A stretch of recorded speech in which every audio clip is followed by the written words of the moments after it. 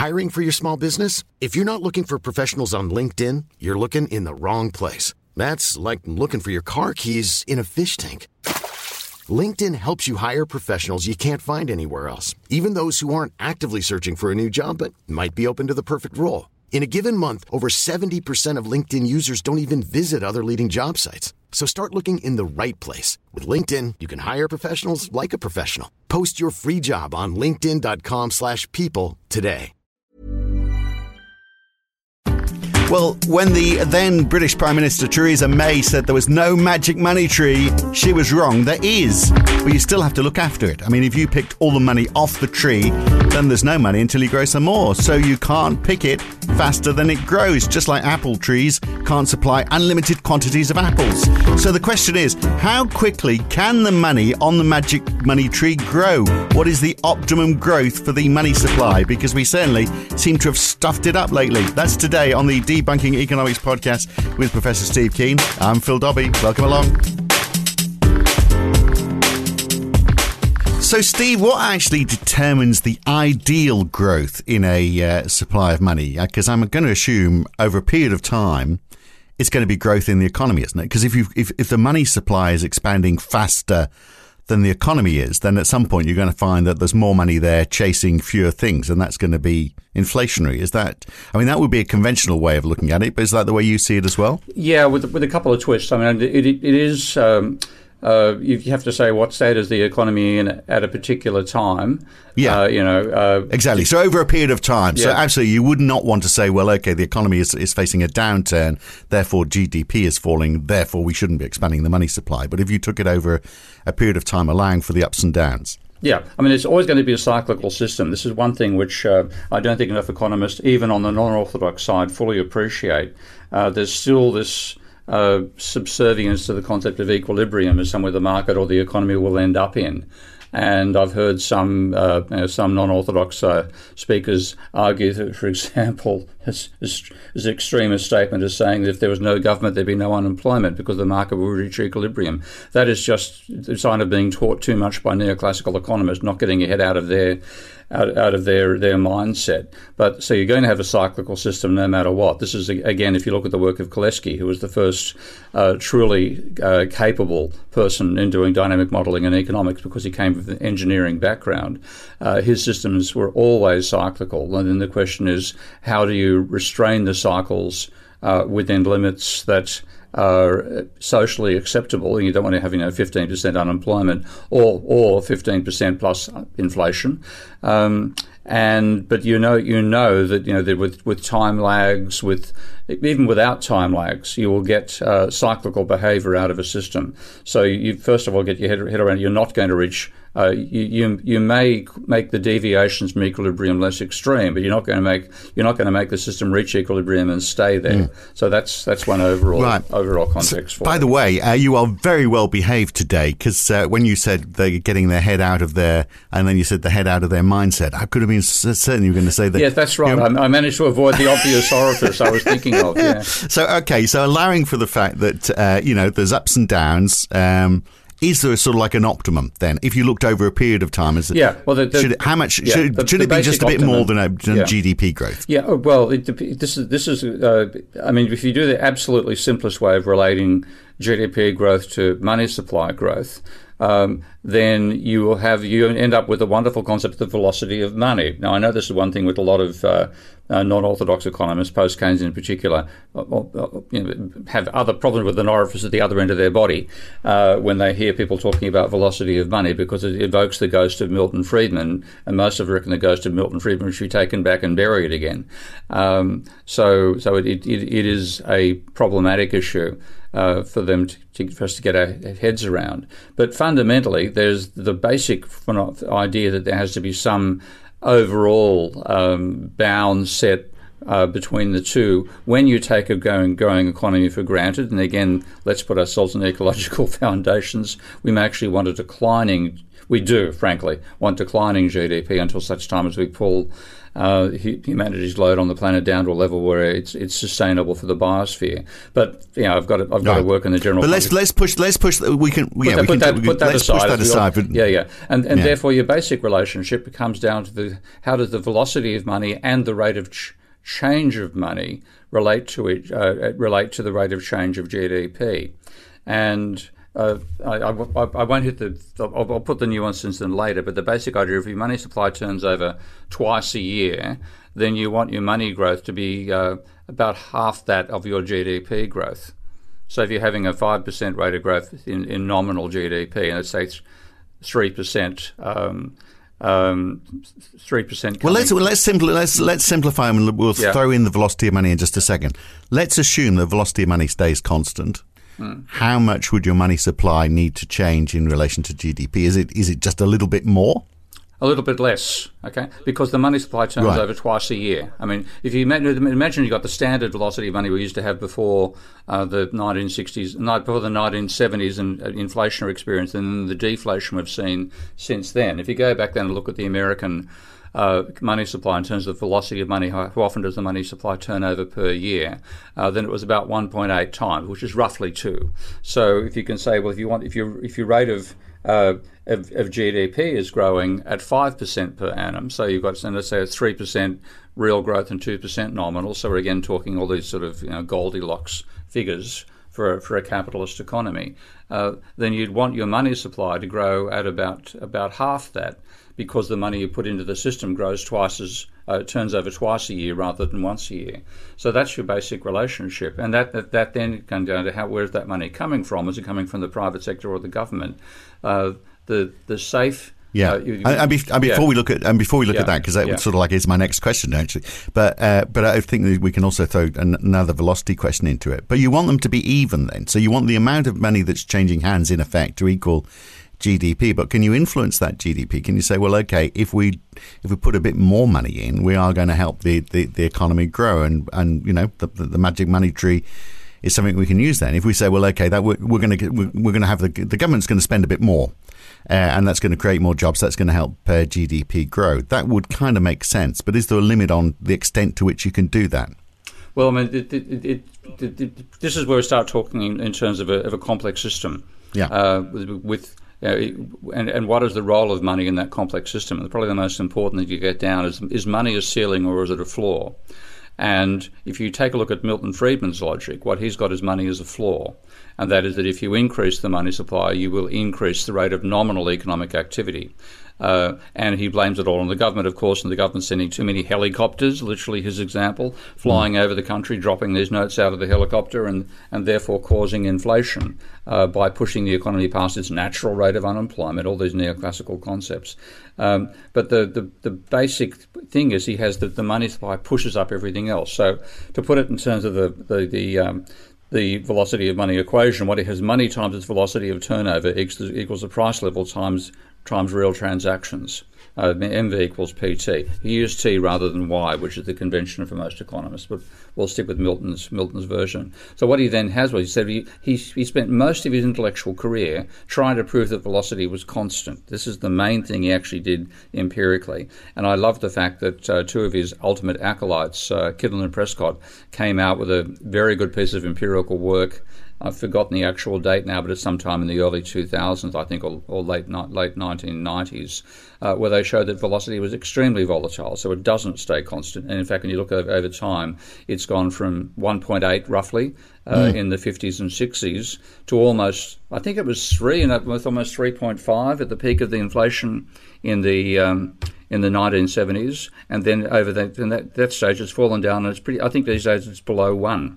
Yeah. So we've got such a sclerotic monetary system in terms of people's desire to hang on to the money and not pass it on to the next person. The hot potato has become too cold. I think it slowed down, didn't it, during the pandemic, the last couple of years? And this is what Kittel and Prescott found, that it's pro-cyclical. So if you have a boom, it'll accelerate. If you have a slump, it'll go down. And so it's not a constant, but that's the myth that he wanted to get in, because if you make the V in the equation M times V a constant, and if then you also also, as Milton did, let's assume a can opener. He assumed that transactions, that the T section, was set by fundamentals of supply and demand. So you had, profit maximising firms determining supply and the context of the demand from utility maximising households, and so T was taken out of the equation as well.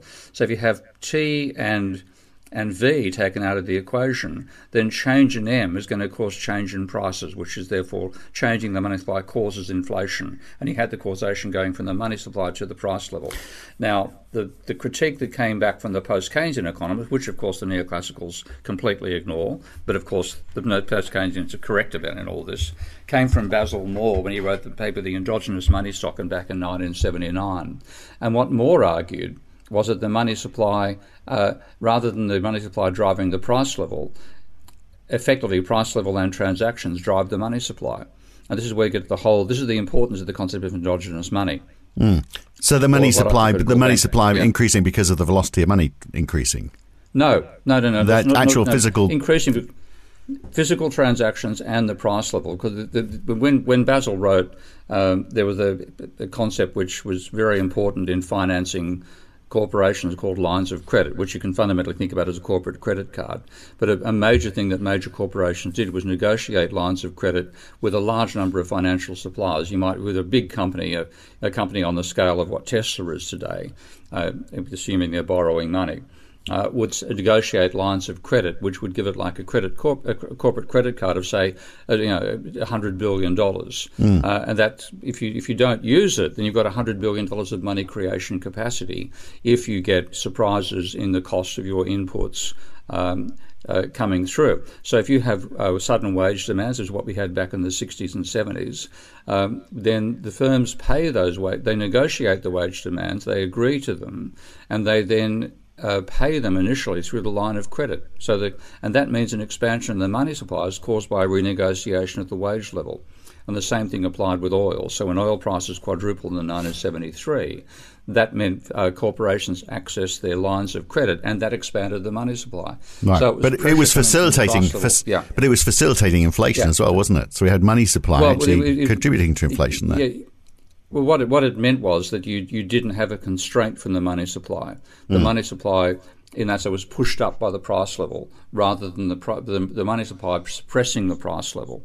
So that's why I say the best way to think about how Friedman thought about it versus the real world is Friedman thought that money was a floor, and if you push the money supply up, then you pushed up prices as well. But in the real world, it's a ceiling, and if prices push up, then the ceiling rises above you. But to some extent, it can put constraints in. So if you have the Bockler attitude, we're going to cram on, not respond to demands for fiscal stimulus. This is the budget going towards austerity, etc., etc. You're reducing the growth of the money supply, and that then causes constraints. But it's not a pushing factor. It's suddenly the money is not there and transactions can't go through. So you can suppress demand, but you're not stimulating the demand in the first instance. In commodity markets, you can end up stimulating them very easily in financial markets. Yeah, well, that example you gave... It's very messy. And it is. And once again, you've complicated what I would hope it was going to be a simple question. But just going back to that Volcker example, I mean, he did say, OK, I'm going to push up interest rates and keep on pushing them up until we get inflation tamed. And in that example where you gave, where companies were borrowing to pay more to workers, they would be less able to do that if interest rates were higher. They'd be less able to borrow quite so much money, and therefore it would contain wages, which is I'm sure central banks would say, well, Steve Keen, that is exactly what we're trying to do now. Thank you very much. A win for the monetarists. Except that if the cost pressures are coming from as they are right now from the supply chain breaking down, then there's nothing you can do with monetary policy to stop the rise in the increase of the cost of production. We're literally talking about the amount you're paying for your inputs initially, and the time it takes to go from inputs to outputs. At that time doubles, and that's quite. When you look about the supply chain, you might go from having to wait, say 8 weeks for the next vehicle off the production line to waiting 12 weeks. then the cost of production has risen by that much as well. And that's what's happening right now with the supply chain breaking down, with taking much longer to get shipping from one side of the Pacific to the other, to unload those containers. The factories themselves don't have enough workers to produce the output, and that increases costs rather than reducing costs. Yeah. So all these... But anyway, that means that money. The general statement I'm saying is that money is a ceiling which the foundations can push up over time. But if you do try something as extreme as Voeckler did, then you can financially break corporations by increasing the cost of debt and then causing a credit crunch, which is what happened under Voeckler.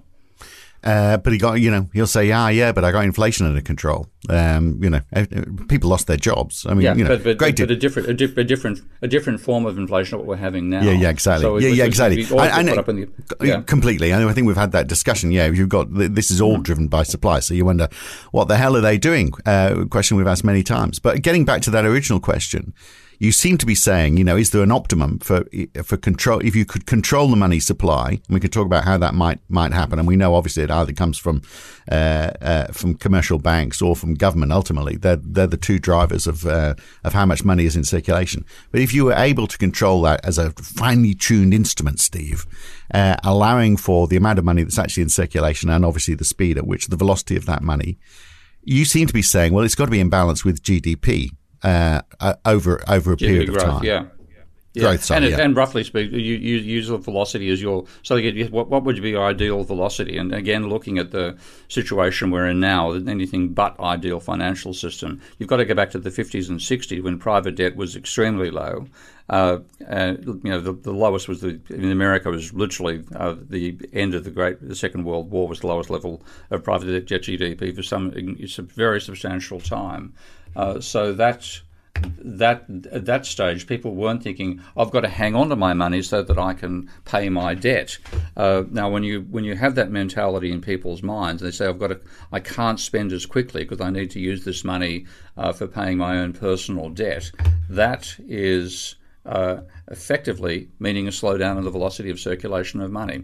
And what that does is your personal attempt to hang on to more money to repay your own personal debts reduces GDP, reduces economic activity. So you don't want that situation, but that's where we've really been since pretty much the early 70s right through to now. So take us back to the 50s and 60s, private debt level about 50% of GDP.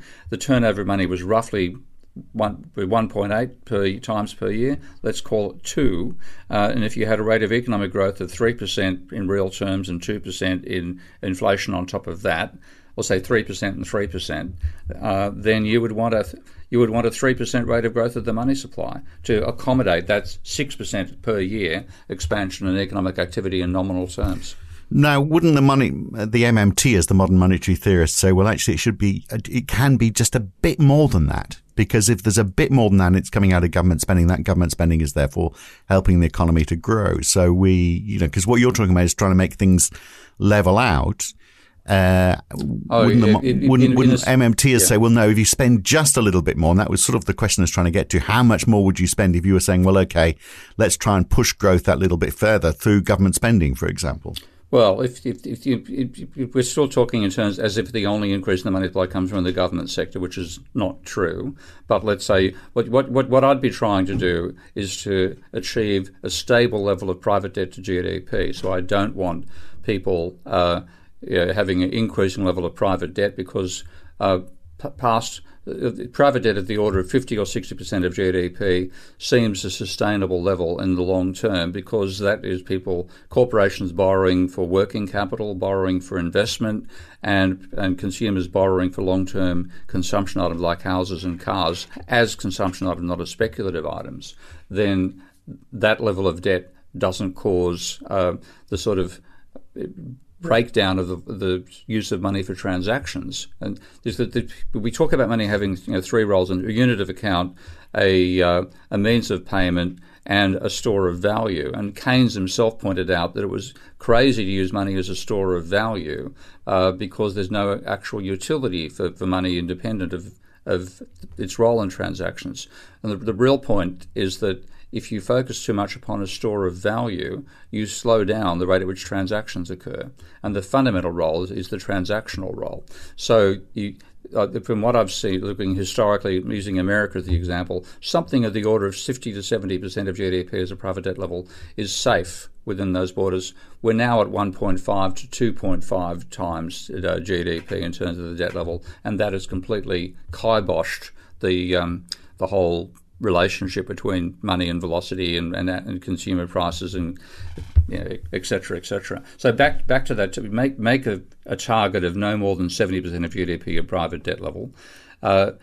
Understand that the government creating money by running a deficit is what should happen, because you want the money supply to expand over time, so you want that to grow in a way which is compatible with the rate of growth you want for the economy as a whole. Then you want a government deficit of about 3% of GDP as your median target. You're going to be above that when you want to stimulate the economy and below it when you want to reduce demand. But you do not ever, hardly ever, the circumstances in which you'd go for a government surplus are vanishingly rare. So what about the period we've just been through then? Because the money supply has increased so much over the last couple of years. So in the UK, it's gone from 2.5 trillion to £3 trillion in just those 2 years of the pandemic. So is that in any way, I know the inflation issue that we're seeing right now is because it's supply driven, but could it in part also be the fact that there is so much money now which is there? So and certainly, a lot of it's gone into savings as well. So people's ability to consume has increased so much, particularly the richer end of society. Their ability to consume has increased so much.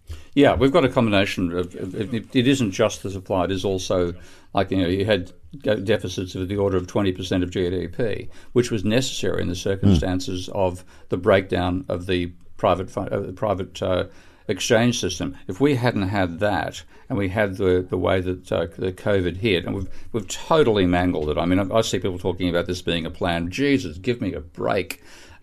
This is planning. It's like planning to paint your car by driving into a paint factory at 150 kilometres an hour. I just laugh at the thought of some conspiracy theory types I've seen talking about this being a plan. Bloody oath! But yeah, it's the New World Order, Steve. That's what it's all about. This was World Economic Forum. Yeah. Bloody hell. Yeah. Anyway, in those circumstances, then you have to accommodate for the fact that when there's a collapse in the private transactional system for something like COVID, government is the only means that enables people to create the money that enables them to meet their financial commitments and buy what they can buy in those circumstances. See, this is a huge increase over the level, but I'm talking about as a sort of stable growth path, a sort of golden age growth path, to use Joan Robinson's term. Then you're going to have there'll be time lag now because you've massively pumped up the buffers that people have in money. The 25% of GDP deficit becomes a 25% of GDP surplus for the private sector. So suddenly they've got this huge increase in their money stock. And yes, they have spent that, part of it. It has accelerated spending. So you would want to cut back to some degree. You're not going to run a 25% of GDP deficit every year. This actually raises an interesting point I saw with a fight between some MMTers and Richard Dennis from the Australia Institute on Twitter just recently. And did you see that at all? No, but I'm a big fan of Richard Dennis. I always love his writing. Yeah, he's a good bloke. He's a good bloke and a good thinker. But he's not somebody strictly from the MMT camp. And he was criticised by some MMTers for saying, if you're going to increase government spending, you're going to want to pay for it by taxing the rich. You don't fund it by paying for taxing the rich. The point that I wrote back to Richard on this front was that if you think about an economy where you have too little in the way of public services, and that's pretty much every country in the world these days because of 30, 40 years of neoclassically driven austerity and restraint on government spending, as if it's important to keep the budget at zero. It should be close to that. It's the rate of growth of the economy that determines your median level, not some fanciful idea of zero. But anyway, if you think you want to expand the level of social services, then you are going to, if you increase government spending, you are also going to have to increase government taxation, because it's the difference between the two that tells you how much money is being created by the government. So if you want to go from, say, where spending is 25% of GDP, and I'm going to be outlandish here for the sake of example, to 50% of GDP, then if you don't change your taxation level when you increase that spending, you're going to go from having your deficit being 3% of GDP, and therefore you're creating 3% increase in the money supply, to 28%. And yes, of course, you're going to want to increase taxation. It's not to you're not increasing tax. You're increasing tax though to try and change behaviour, aren't you? Rather than saying, well, okay, we need that cash. I mean, I wonder whether that's the point Richard Dennis was trying to make. That actually, if we tax the rich because we want. Richard was right in terms of MMT. What I'm saying, the MMT has criticised him, but when you think about it properly, it's the gap between spending and taxation that determines the government money creation. So if you have a substantial expansion in spending, you will also need an expansion in taxation. Yeah. I mean, or to put it simply another way, if consumption is very high amongst the rich, you actually want them to consume less. And the way you can do that is through taxation. Yeah. Because, I mean, that is the difference, isn't it? Whereas, the monetarists will say, well, it's the supply of money that we control with interest rates. The MMTers are saying, well, no, let's do it with tax. I mean, that is part of their platform, isn't it? Because if you tax more, I mean, money is coming out of the private sector when you do that. You also have the, but you can't. You also have the capacity to use government bond sales to the non-bank financial sector, not non-bank public, to reduce money supply. This is what was actually done during the Second World War. The war bonds, the people thought at the time were actually financing the government's war effort, were in fact taking spending out of the private sector and putting it into the military-industrial complex that was necessary for fighting World War II.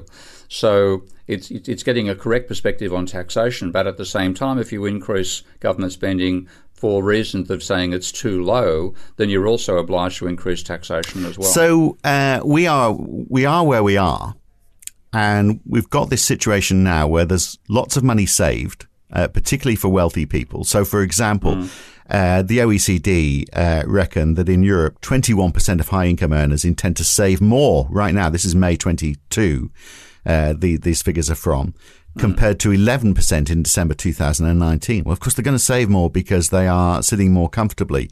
But even low-income earners, 11% now are saying they want to save more compared to just 1% back in December 2019. So this big scare we've been through has had a double whammy when it comes to savings, in that everybody wants to save more, presumably because they want to buffer themselves against future hazards, which they can probably see coming just around the corner.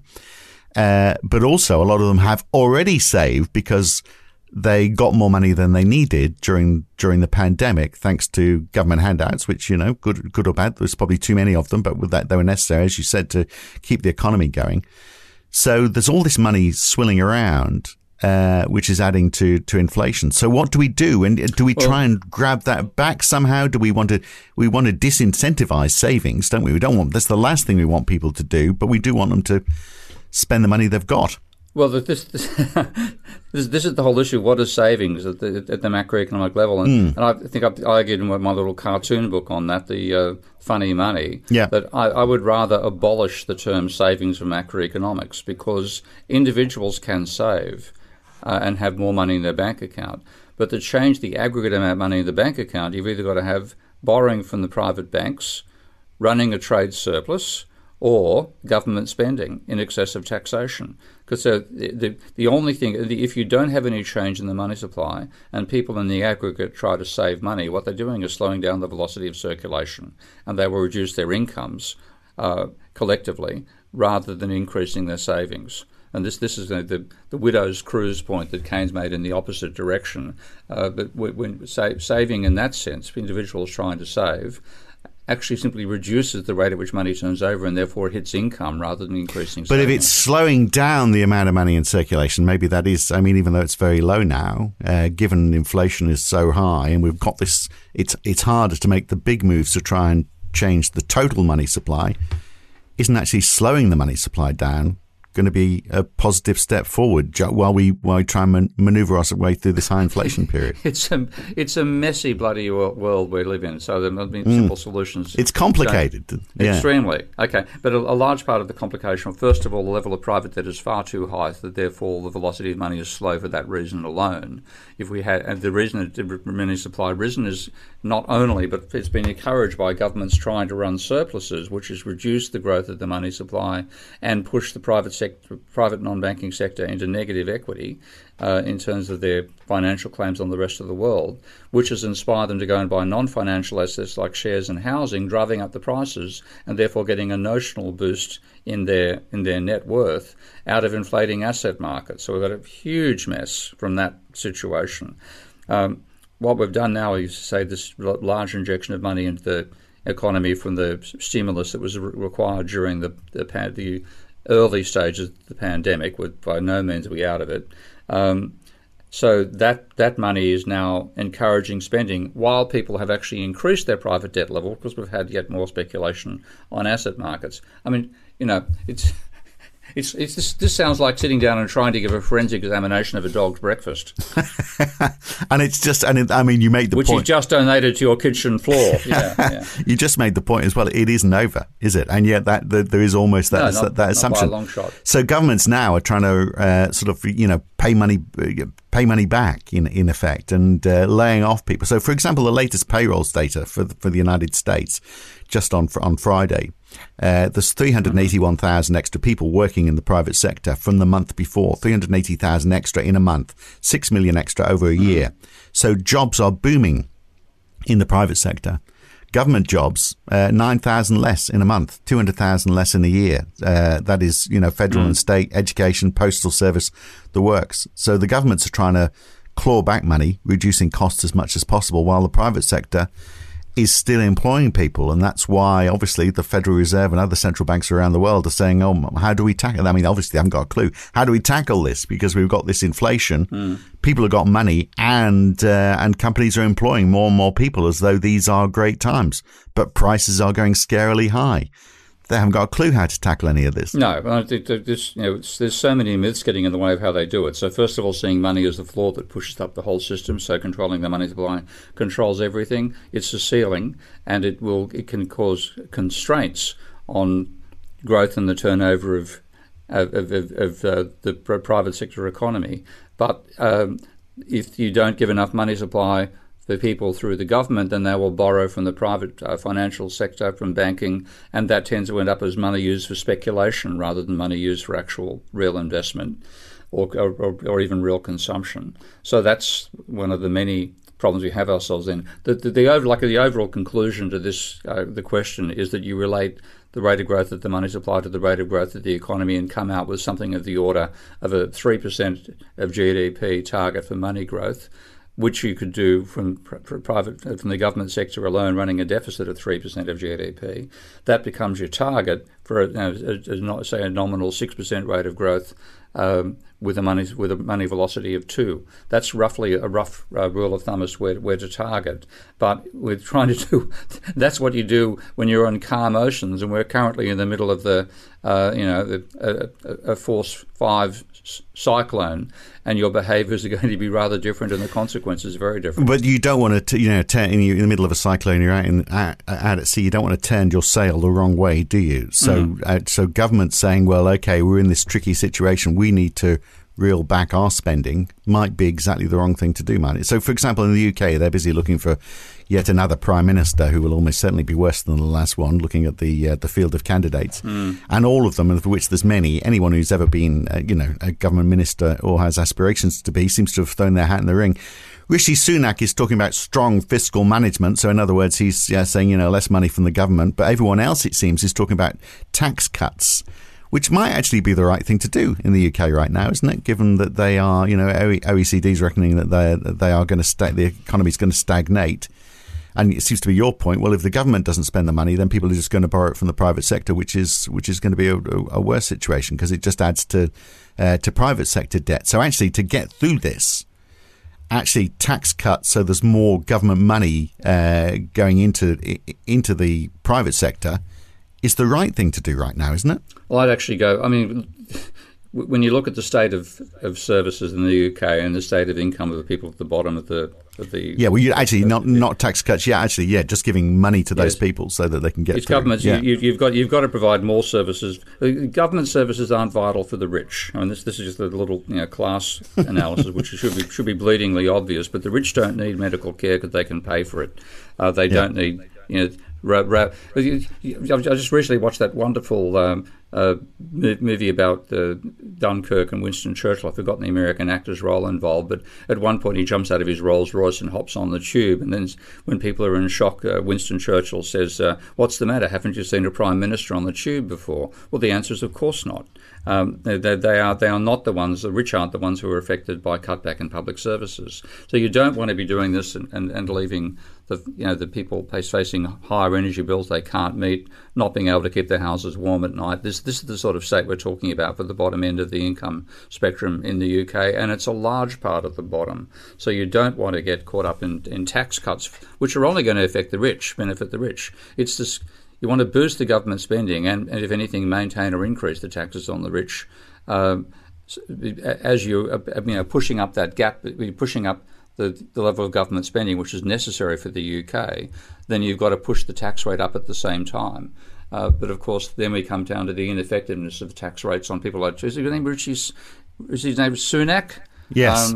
Whose most of his wealth, he couldn't tax himself because most of his wealth, by the sounds of it, is held offshore. No, well, and his wife is, had that non-dom status, so they are all filthy rich.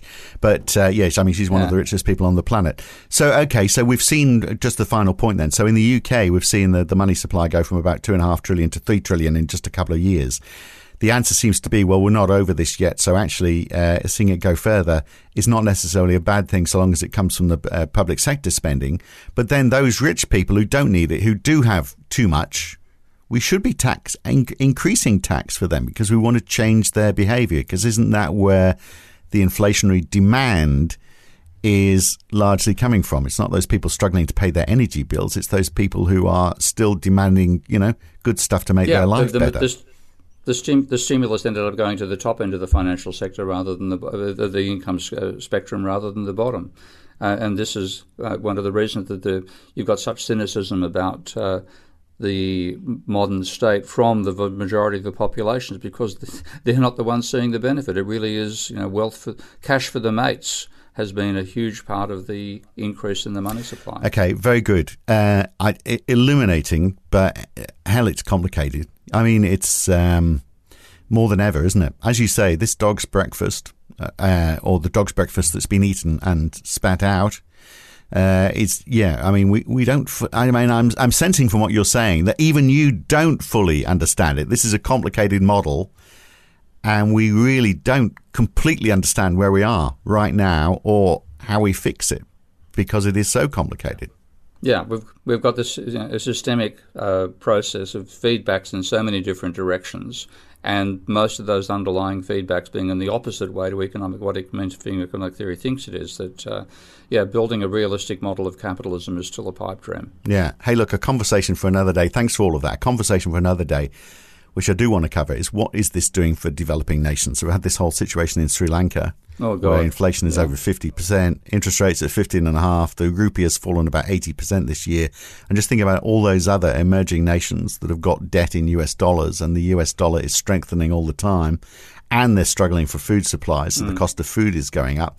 I mean, that is a dire situation that the West is ignoring right now. Yeah. So that's a definite conversation for another day. Indeed. Anyway, I'll leave it there for now. Good to talk. I know you've got to get a plane to catch. Good to talk, Steve. Thanks for taking the time. Okay, mate. Bye.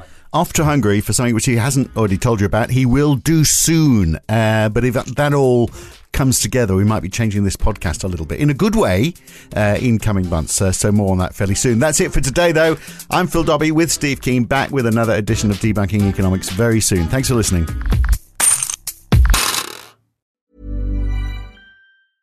Normally, being a little extra might be a bit much, but not when it comes to healthcare. That's why United Healthcare's Health Protector Guard fixed indemnity insurance plans, underwritten by Golden Rule Insurance Company, supplement your primary plan so you manage out-of-pocket costs. Learn more at uh1.com.